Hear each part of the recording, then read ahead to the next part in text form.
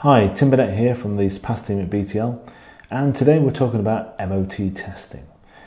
Now, at the SPAS conference this year in Newcastle, we welcomed Paul Eales to the stage. Paul is the CEO of the Skills and Education Group, and within their brand they also have ABC Awards.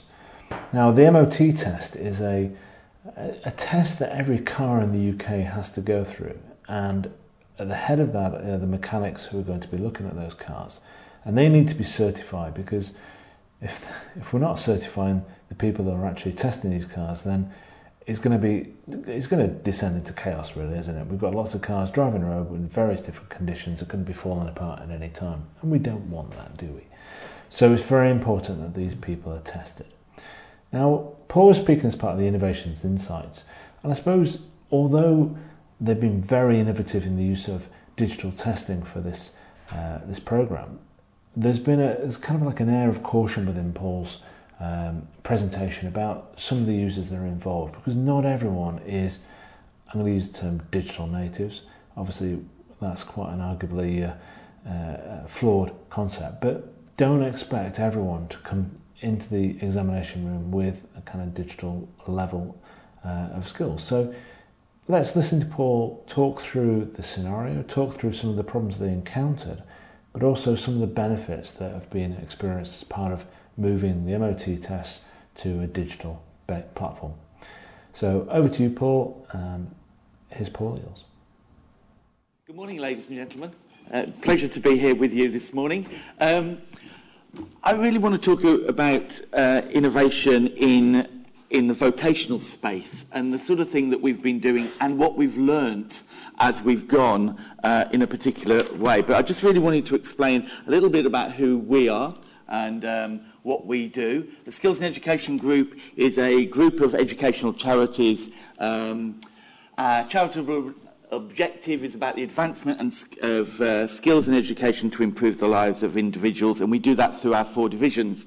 Our most famous brand name out in the marketplace is ABC Awards. Some of you will be familiar with that brand, and we do that through our regulated AO Skills and Education Group Awards, and then we have CERTA access to. We've been around for 107 years. There are days when I feel like I've been there for all of that time.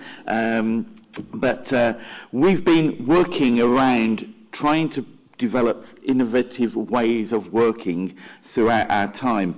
And as I reflect back as a chief executive, I always thought that it's in the here and now we innovate. But I think our history tells us that if we're still here as awarding bodies, we've been innovating throughout the duration of our time as AOs in the space.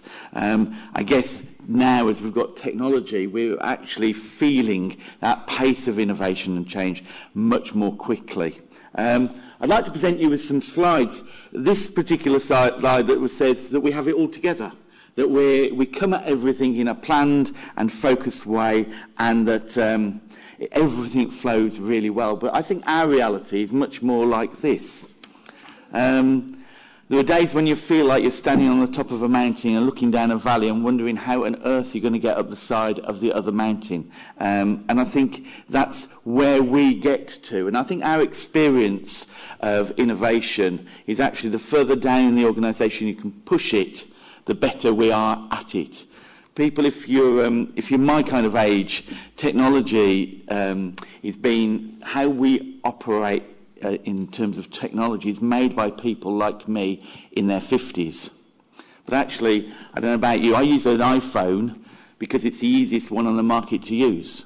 I don't use it, I really don't like anything else because it's just not that intuitive for me to use.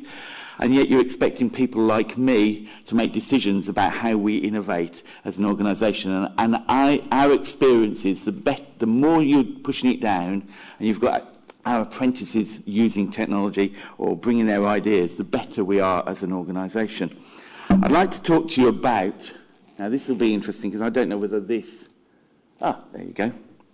See, my ability in technology, somebody gave me that slide, I'm not going to lie. I'd like to talk to you about what we've done within ABC around MOT annual assessment. How many people own a car?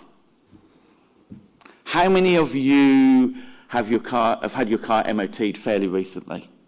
Okay, you'll be pleased to know there'll be everybody that has done MOT tested your car have been through their annual assessment. I bet you didn't know that your MOT annual assessor goes through some kind of qualification and some kind of annual assessment.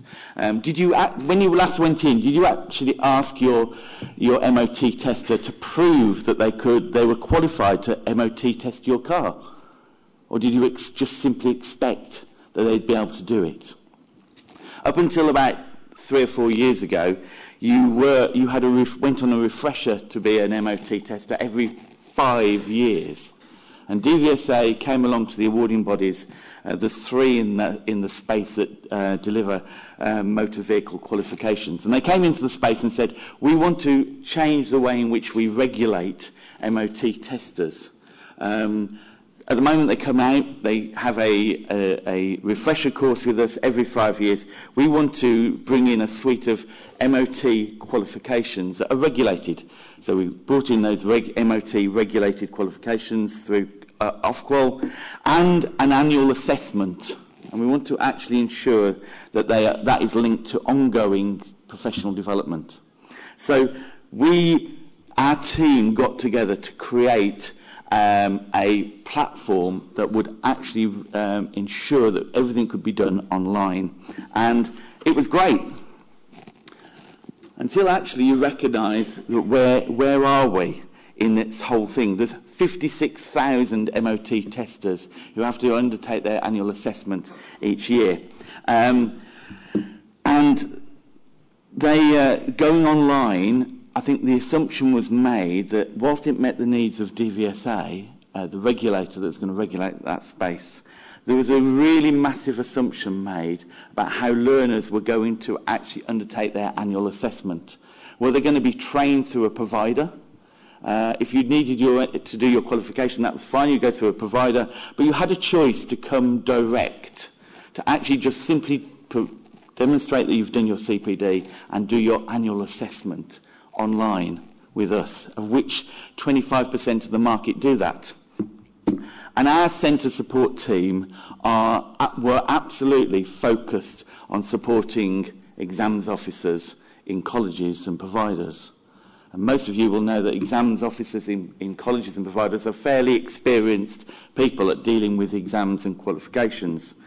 And nothing prepared us for the questions that we got through the centre support team, like what's a mouse, what's a browser, my van's been broken into and my email has been stolen. Oh, I'm sorry to hear that your laptop's been... No, my laptop's at home. My email's been stolen, therefore I haven't got it anymore. Or the one that is of legend is, I've done my annual assessment and my name's not on my certificate. To which our centre support officer, Niall, was racking his brain as to how somebody could have gone through their annual assessment, come out the other end, successfully pass, and their name's not on the certificate. It's not possible, we thought. It is. He said, so what? Can you tell me what's in the middle of the certificate? He said, it says Mr. Tyre Limited. That's the company he works for. And when he was filling out his thing, it said, drop down menu says Mr. So it's Mr. Name, first name, Tyre. Surname, Limited. So we were faced with a whole set of technology, and yes, it was quite amusing. There was we had a whiteboard in the office, and if anybody wanted some light relief, you went down into the centre support team to actually see what they'd written on the whiteboard as the comment of the day or the comment of the week. And there was all sorts of different ones throughout that first year. We'd made a massive assumption about what learners could do. And it was interesting in the last speakers in terms of Ken Boston's quote, and I remember that quote, that, in terms of everything will be online, everything will will sort out. And interestingly, in terms of the regulator DVSA, in terms of cars, everything is online. I changed my car recently and I've got a personalised plate. You do that online. Before, you used to have to go into the office. There isn't an office anywhere anymore to take and do that online. So you have to do it online. So they have moved really quickly. But the average age of the people that are doing vocational qualifications generally in our organisation is over 25. And in the MOT world, the average age is in their late 50s. And we've made an assumption that when you can simply apply technology, and it has actually meant that our team have had to go back and rework what we do and how we do it. And making those assumptions, we've made massive assumptions because we've always focused on doing our qualifications in a setting that enables support from teachers, from trainers, from exams officers, all those sort of things. But increasingly, as we move forward, we're reaching organisations and people that have not experience of the kind of technology that we take for granted. And I think an assumption was made by the regulator, by DVSA, that because computer equipment, diagnostic equipment is used in garages, that simply that workforce are familiar with technology. Yes, they are, but in the context in which they do their job. And increasingly, as we move into these kinds of spaces, we as awarding bodies need to ensure that we're making are actually planning for the types of learners that we're dealing with. And we can't simply take... it was really fascinating to hear that whole exam script. 99% of MOT testers do their annual assessment online, either with us, 50% of the market roughly with us or with our competitors. Only 1% have a choice to do it in a test in environment in terms of such as school. So it's really interesting, isn't it, in terms of as we roll out new new programs and new assessment, we make assumptions that it's almost topsy-turvy. I suspect most MOT testers would prefer to sit in an exam hall and actually write down their annual assessment, but they don't have a choice to do that. And yet, in a young people, we are expecting them to handwrite their assessment. So it is an interesting world in which we work in. And I guess it's a bit like chess, making sure that we get the right pieces in the right place at the right time, and making sure our planning is increasingly reflecting on what we need to achieve going forward. We've totally restructured our organisation now to ensure that our staff at the senior level and therefore their teams are actually interconnected with each other, because what we've found through working on this type of programme is that we've found that actually the more people connect together, the more in which we're able to be better placed to ensure that the age range of people that we've got. Our comms team are the youngest team in the business, and actually they need to be much more involved and engaged in the development of some of our programs to enable us to get that innovative thinking through. So that's effectively where we are. Thank you for listening. I'm happy to take some questions later on this morning. Thank you. Thank you, Paul, for that really insightful presentation. It was really interesting to hear about the Skills and Education Group's experiences when it comes to testing. Now, Paul is also the chair of the Federation of Awarding Bodies, so I do recommend that you look Paul up, connect with him, check out the work that they do, and it's been interesting just to hear this kind of insight into the how SPAS has been used in a particular environment for testing.